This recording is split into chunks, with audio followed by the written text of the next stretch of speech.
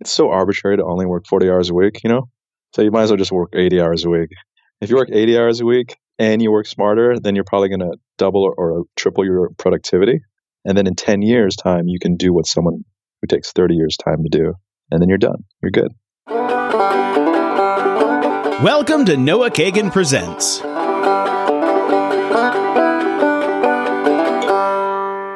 What up, party people? It's your boy Hot Balls, aka Rabbi Can't Lose, aka Noah Kagan. In today's delicious episode coming from hot Austin, Texas, I've got the blogger financialsamurai.com. Yes, he's Asian for all you racists out there. So this guy, I love his material on personal finance, and I had to share it with you.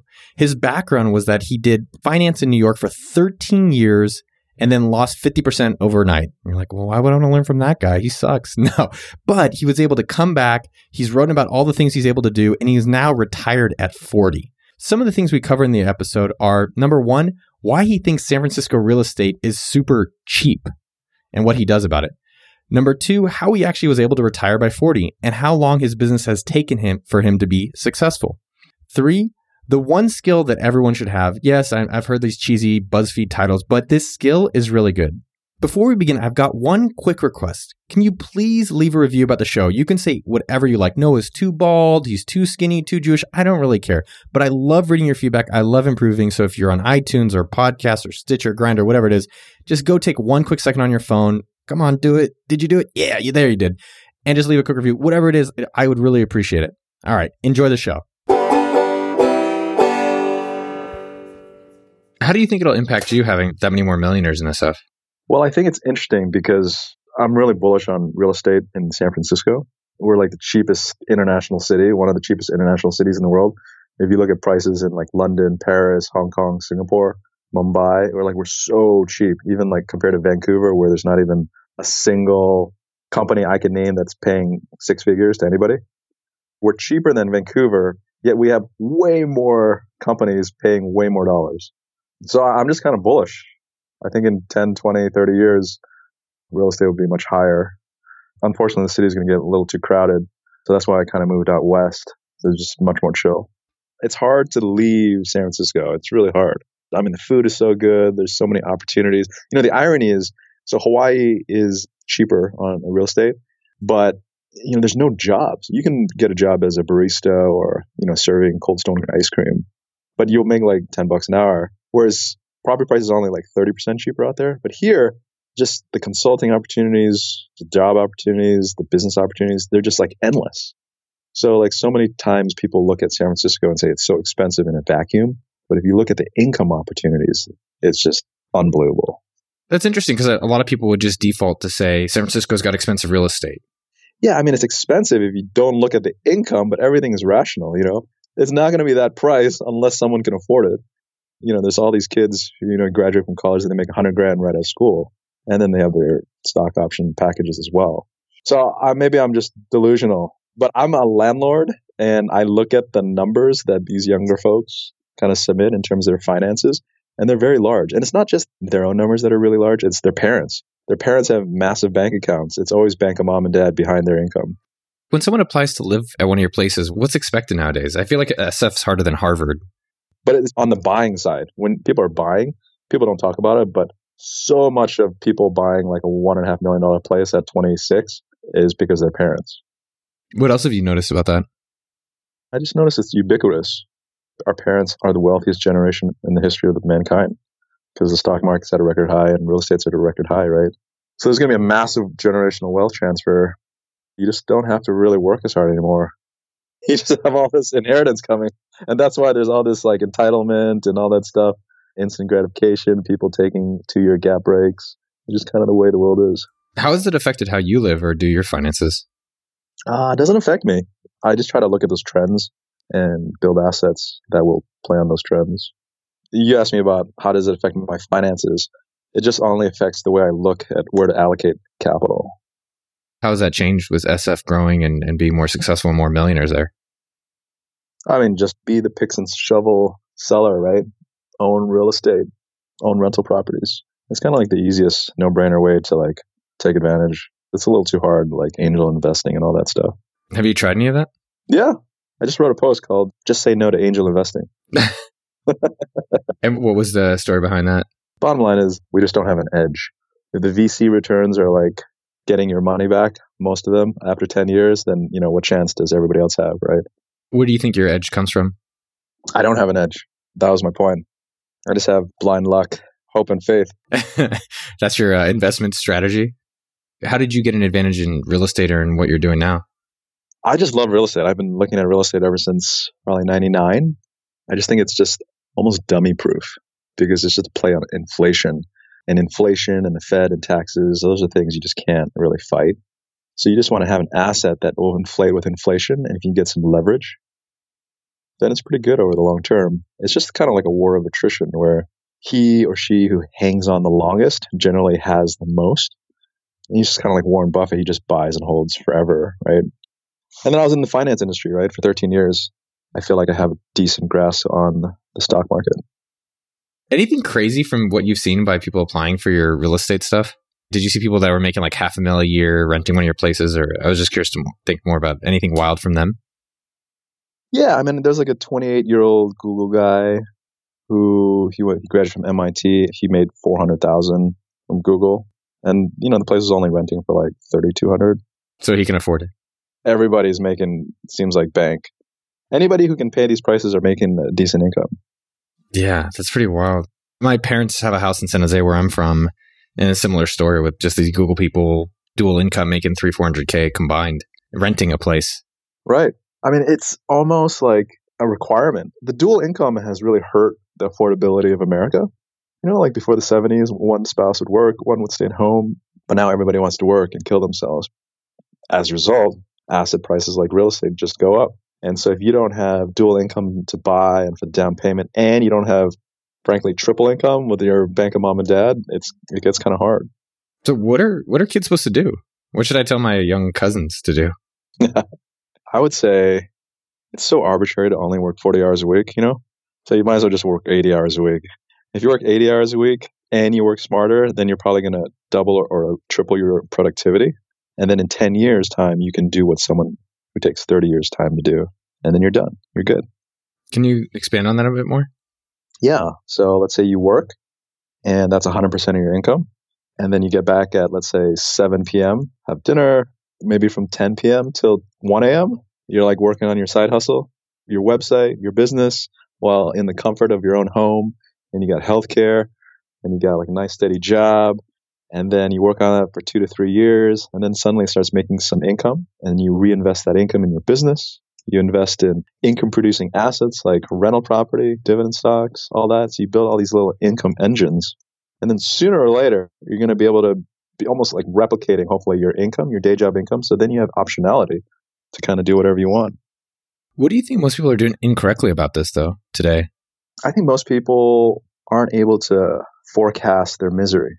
Like, I think a lot of people, like they graduate and they're like, I love my job. It's awesome. Or they get together with a girl or a boy and they're like, I love her. I love him. And then, like they break up 5 years later or maybe 1 year later. And they're like, what was I thinking? And it's the same thing with a job. You love your job. You love your life until you no longer love your job or whatever you do. But then by that time, let's say it's 10 years from now, you didn't really aggressively save and invest. And then you're kind of at a loss because you don't have any options.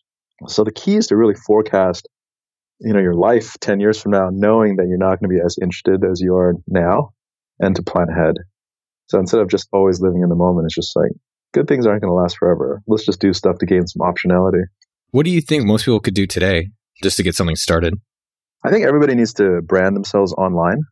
So instead of letting LinkedIn and Facebook get rich off you, because they're already rich, right? You'd probably just want to brand yourself online to get rich off yourself. Believe in yourself, have ownership in yourself. So that's really kind of the key. If you have an online presence, you can brand yourself however you want. It's just a law of attraction where you just attract people for the things that you like to do and talk about.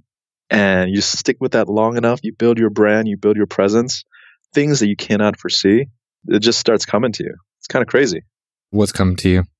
So it's all relative. So I write about personal finance on my site. One guy picked up a post called Scraping By on $500,000 a Year. It was an interesting post that I wrote like a year and a half ago, and it started going crazy on the internet, right? It was a Twitter moment, a lot of interviews, a lot of traffic, a lot more revenue. And then someone from Yahoo Finance reached out and said, hey, can I republish some of your posts?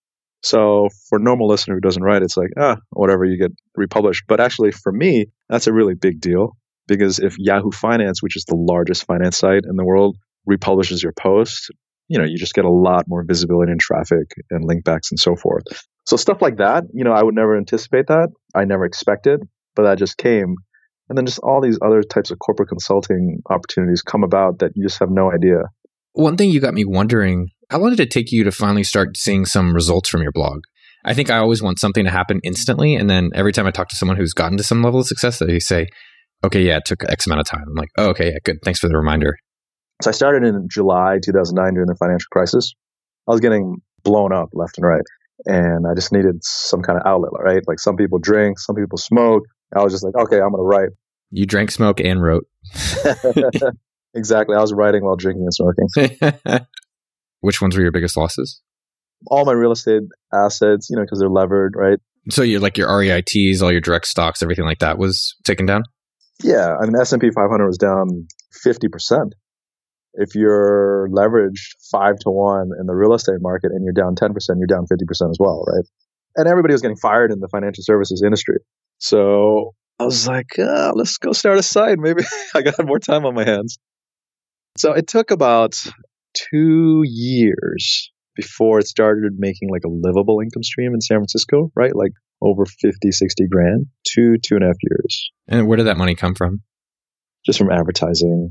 And back then, like in 2009, 2010, like selling links was pretty popular. You'd sell a text link, you'd sell sponsored posts, banner ads, all that stuff. And then Google changed that algorithm, so it's no longer allowed or looked up upon. But it was cool. It was the fall of 2011, right? So 2.5 years after I started my site, I was in Santorini, Greece, and I was just hiking around for 3 hours. And I got to the top of the crater. It was like an amazing 78-degree day.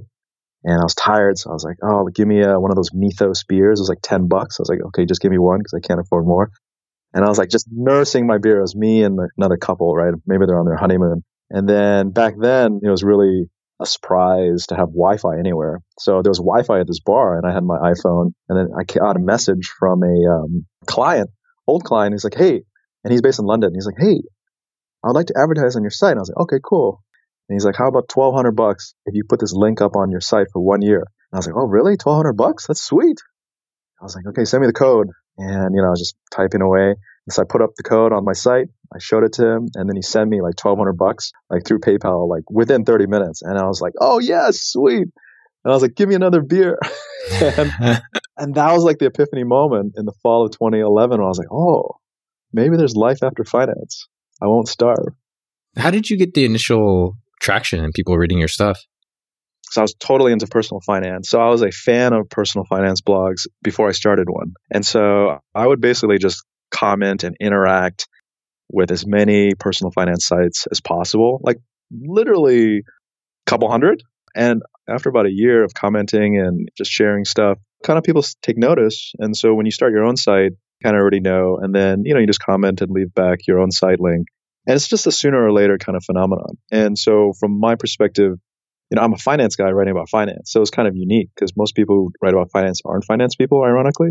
They're just kind of sharing their debt journey, or I just kind of put myself out there. I wrote about stuff from a really deep kind of perspective or just different perspective. And it just kind of took hold. And so you just kind of write until you get that one break. That one break might be, a larger site allows you to guest post. That's one break. Or maybe a large media publication like the LA Times picks up one of your posts. And that was another break. And then so when you get these breaks, you just kind of take advantage and you just build upon it. But it's a long, long journey, so you've got to really like it. So I would say, like, if anybody can be dedicated and write 2 to 4 times a week for 3 years, I'm pretty sure they can make a livable income stream. I love that. It's like going to school for me. If you put in 4 years and you follow this plan, you'll get this outcome. And there's not really as much of that for starting your own business or to get certain things outside of school. And so the more that we can have like a blueprint with that outcome. I mean, I definitely think there is a blueprint that will significantly increase your chances of making a livable income stream online. There definitely is a blueprint. Obviously, everybody's miles vary a little bit, but 2 to 4 times a week without fail, 3 years, I will be shocked if you're not making at least a couple thousand a month, if not 3,000 a month. So, right, what's the livable income stream in America? The per capita GDP is like 42,000. Household income's like 53,000. So you need to make like 3,500 a month. I would be shocked if someone could not make that after 3 years. How different is your philosophy? Like, what is your financial philosophy? Like, what separates Sam's style versus any other personal finance person out there? I have several philosophies. Like, one is never fail due to a lack of effort, because effort requires no skill. So a lot of people fear that they're not really intelligent or they don't have any special skills that they're not going to try. But the greatest thing about trying hard is you don't need any of that stuff. You just need to try hard. And then the other philosophy is really trying to make sure that there's no rewind button. So you're either going to try hard and do it right, and you're going to look back and you say, yes, that was awesome, or you're going to look back and have a lot of regret. So there's really a regret minimization framework that I'm always kind of cognizant, where it's okay to fail, but it's not okay to fail because you didn't try hard enough. I mean, I definitely have the philosophy of trying to build more wealth, because that's unlimited upside and it's actually really fun. There's only a certain amount of frugality and riding your bike that'll help you with your net worth. But I think that's why Mr. Money Mustache is really popular, because it's much easier to save and to stop spending like an idiot, right? It's much harder to learn how to build multiple income streams, to build a business, to figure out your taxes. It's much harder. And so I think the common way is to take the easy route, right? Quit your job instead of negotiating a severance so you can set for the next 1 to 5 years, for example. So I think in general, society likes easy. And I think as a business model, he's got a great business model where he's talking about frugality. Whereas my business model is harder. It's like dumber. It's about really trying to think about ways to create more value. And so I'll lose a lot of people on the way. That's interesting. I mean, where do you stand for? So number one is more about effort. I guess I was trying to understand more of like your asset allocation, or how you think about people should be going about their personal finances. I mean, I really think at the end of the day, it's just an optimization of happiness. Money is just a tool for happiness. That's it. Freedom and happiness. So in a nutshell, I would say that's what I stand for. Freedom and happiness. Would you have gone and not done as much work in the finance industry and tried to start your blog sooner? I would have, but I was like stupid and lazy, Like I remember my dad telling me in 2006, like, oh, you should start a site. You like to write and you could earn some money. And I was like, nah, forget it. I was like in business school at the time, part-time. So I was like getting my ass kicked while I work and, studying and doing these study groups for like another 20 hours a week. So I was like dying. So only after 2006, I started considering it. And then only after the financial crisis, I was like, oh, I got time to do it now. A lot of people need crisis to like make a change. Otherwise, nothing happens. That is such a good point. A friend of mine calls it the shock doctrine. Oh, yeah. And he related it to his company where he thought people were too comfortable. So he fired some people. Uh-huh. There's actually a theory you can look online called shock doctrine, where it shocks the system and hopefully rebuilds to be a stronger system. Speaking of your dad, how do your parents' financial philosophies differ from yours, and how have you changed over time or not? They don't differ from mine at all. I mean, they were super influential. Like every time we'd go out to eat, he would look down upon me for ordering any kind of drink. He would say, how about water with a lemon? So ever since then, I was like, yeah, I understood that drinks is the highest margin business of any restaurant. He always drove really old cars. He always wore his clothes from 20 plus years ago. And he still has that stuff from 40 plus years ago now. And he's just like super frugal. And so with my mom. My mom was just always very frugal. But she was also like the woman who would be willing to spend for convenience. And so that was a balance. So without them, I don't think I would have been as frugal and as focused. Did your parents encourage you, hey, put the money into real estate and income generating things? I remember my dad sitting down with me when I was 14, like just going through the newspaper with the stock tickers and stuff like that. And I thought that was really cool. So that was like my first taste of, stock market and all that. I started getting really into it in college. And so I would definitely credit my dad for introducing me to investing. That's so interesting. I feel like more kids need that, and we don't really provide that. You're Asian, I'm Jewish. That's by default in our childhood. But I don't think most other cultures or groups do that as a key part. I was wondering if you still do stocks after you had that huge 30% net worth loss. Yeah, I still asset allocate. I mean, I have a decent stock portfolio, but I have totally toned down my stock picking. and realized after a while it's just a fruitless endeavor. And the key is to just build up that big nut. So you got a big nut, right? You mean in stocks or index funds or just in the cash? In stocks, like just index funds, right? And so if you have a big nut, let's say you have 5 million in stocks, and if you just return 5%, that's 250 grand. That's all you need. I mean, that's more than probably what most people need, right? There's no reason to try to risk a big nut, try to make 20% or 30%, because you could easily lose 20 or 30% as well. One thing that you guys were talking about, I was like, well, why don't you buy more houses? It seems like that's something that you've been bullish on. And I'm not knocking you at all. I mean, you have, I think 3 or 4, but from what I read, I was like, well, why doesn't he just go out and buy a shit ton more? I mean, I actually put an offer last week, on an all cash offer on a house, and I lost. I put another offer in yesterday, and I lost. Holy shit. Really? Is that crazy out there? I'm trying to game the system in a spray and pray method where you can just fill out a DocuSign offer form within 3 minutes and just click to sign your name. And then you just send out these offers all day long. So there's a lot of offers, but it's also much easier to make offers now. The idea is to really try to take advantage of kind of like a disconnect in the matrix. How do you decide which ones to make an offer for or not? Oh, you just kind of look at comps, price per square foot. You look at the property in terms of expandability. It's all about expansion when you buy like property. It's a lot like location, value, income generation, but I like expansion properties because you can build for like a really high quality build for, let's say, $500 a square foot. So let's say you build 1,000 square feet for $500,000, but if the property is selling for $1,000 a square foot, you have instant 100% profits, right? So that's kind of like the easy way to look at real estate investing. How much can you build and how much can you sell? So the key is to have good people to do work for you. And that's why all these contractors and all that are, high demand. One thing that I wonder with real estate for yourself and for myself is how do you decide how much time you should be spending on that versus growing your existing business? It's a good question because I wrote a post about it called Don't Neglect Your Most Valuable Assets. Real estate is like 40% of my net worth, maybe 30 to 40. And what I realized was that, I haven't been doing anything with it. I've just been earning income from the rent. I mean, the ideal is you spend a little as time as possible and have the highest ROI possible. But a good framework is to look at your net worth, split it up into percentages of what each asset stands for, and then split out your time, how much you're spending on each asset. So if you're way below, let's say you're only spending 10% of your time on an asset that's worth 40% of your wealth, then you should probably adjust higher and vice versa. I love that. I've never thought of that before. Yeah. So the funny thing is like everybody talks about, you can make 8 to 9% in the stock market, 4 to 5% in the bond market, 8 to 15% in the real estate market, which is great. But look at your business, right? Your business growth has been so much greater than 15% a year, right? It's just crushing it. I know from my business, if I try harder, I can grow my business by more than 15% as well.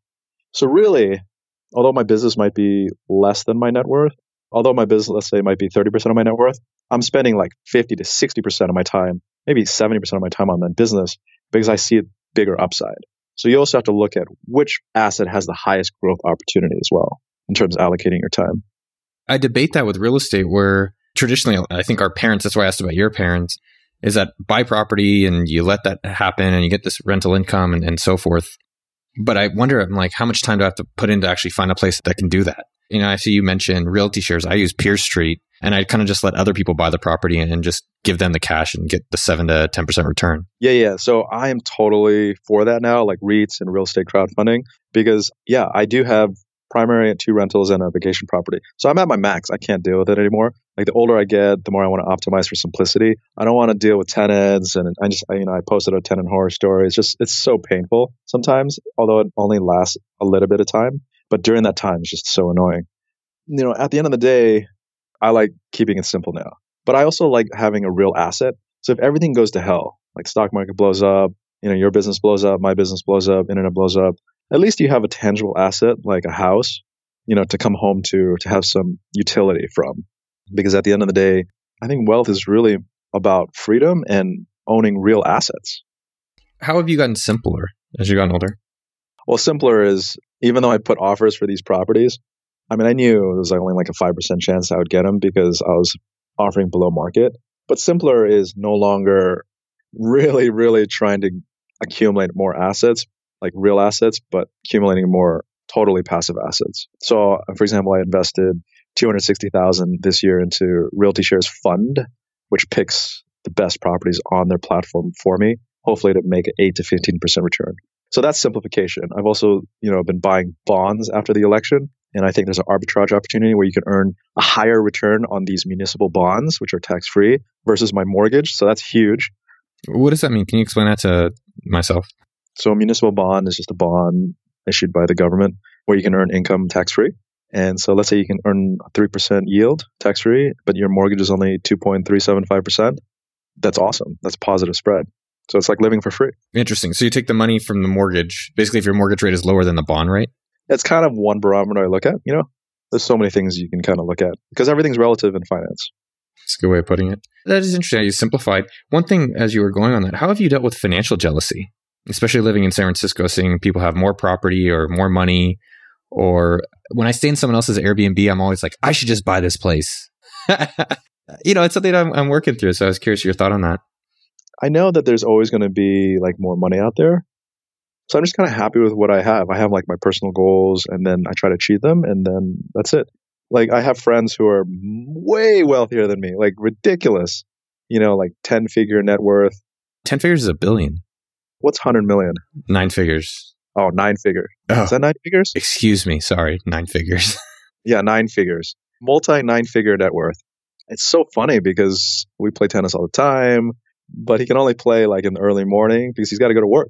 And he was telling me, I was like, dude, man, if I was the boss, if I was worth what you got, work wouldn't start until 11 a.m. for me, at least for meetings, and I would have never a meeting more than 15 minutes. And he's like, well, I got to keep up with the Zuckerbergs, right? He doesn't feel good because there's a billionaire, multi-billionaires out there, right? And then he talks about Evan Spiegel from Snapchat. He's younger and he's richer and he's got like a supermodel girlfriend, right? So it's just like endless comparisons.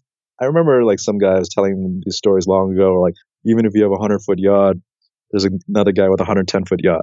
So someone told me that story probably 20 years ago now when I was in college. So I was like, okay, that's good to know. So I don't really care anymore. I'm competing for freedom. So if you are a billionaire, but you have 1,000 shareholders to address and stress and all that, screw that. I mean, that's terrible. Like think about Travis from Uber. I mean, he's probably worth 4 or 5 billion, 6 billion, who knows? But that guy is getting, dragged through the mud right now. He's no girlfriend, not married. Press hates him. All women hate him. People inside his company have like this all hands on deck where the women are like, what are you doing? Why are you so arrogant? Right? All this stuff. But he's worth 6 billion, but I wouldn't want to be him. No way. Forget it. I'd like to be him for like maybe 1 month and then spend like $1 billion if I could try. And then that's it. What do you splurge on now? I splurge on property stuff. Like I splurged on landscaping my backyard, my front yard. I bought a really nice fancy kitchen faucet for my rental and my home. Those are my splurges now. So if you are worth 1 billion, but you're not free, you're way poorer than I am. So that's kind of how I view it. Dude, that is powerful. And freedom to you means?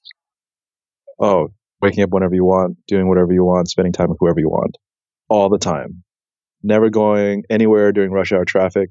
How do you structure your day? Sometimes I wonder where people, if they don't have, a certain type of job where they have to be in an office and they've started something like yourself, you have your properties, you have investments, you have your own website and business and consulting. Like, how do you structure your time and prioritize it?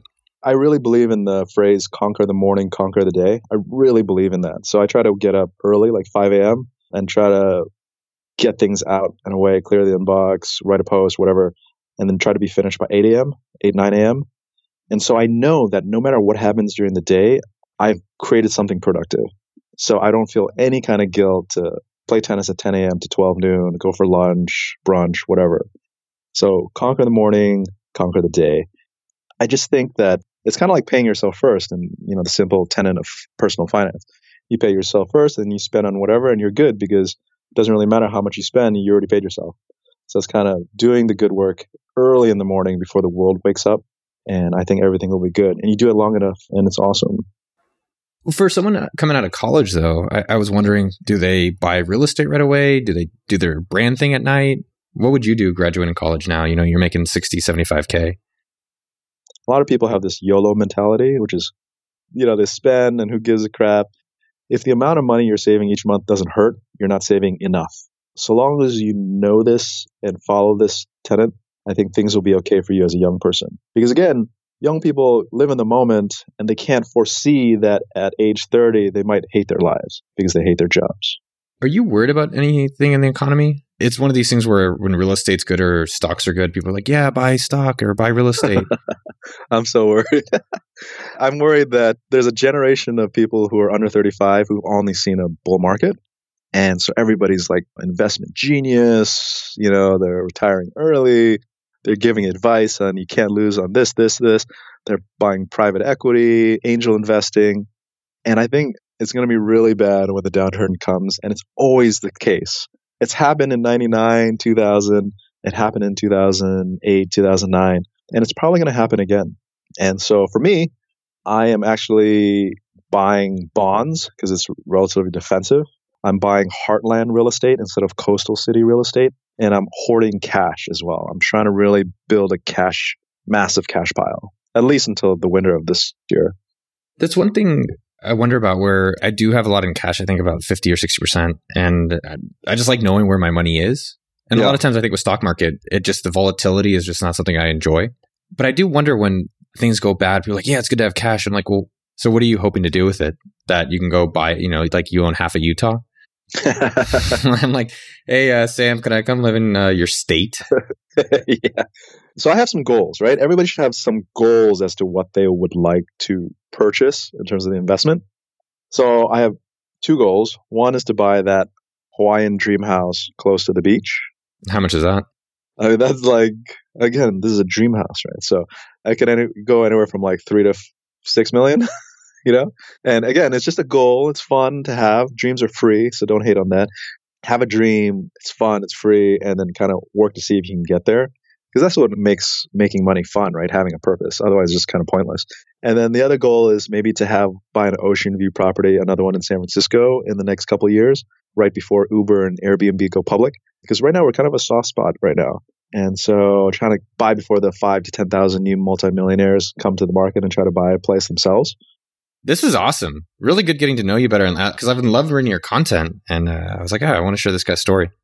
Yeah, well, thanks for chatting. And let's definitely get a beer next time you're here. No, that sounds great. All right, brother. You have a great day, Sam. Well, that's a wrap. I hope you enjoyed the episode as much as I did. Let's go give Sam some love at financialsamurai.com. Number 2, go text someone you love them. Yo, dog, let's have a barbecue. Number 3, have a super delightful day. What's your favorite type of Asian food?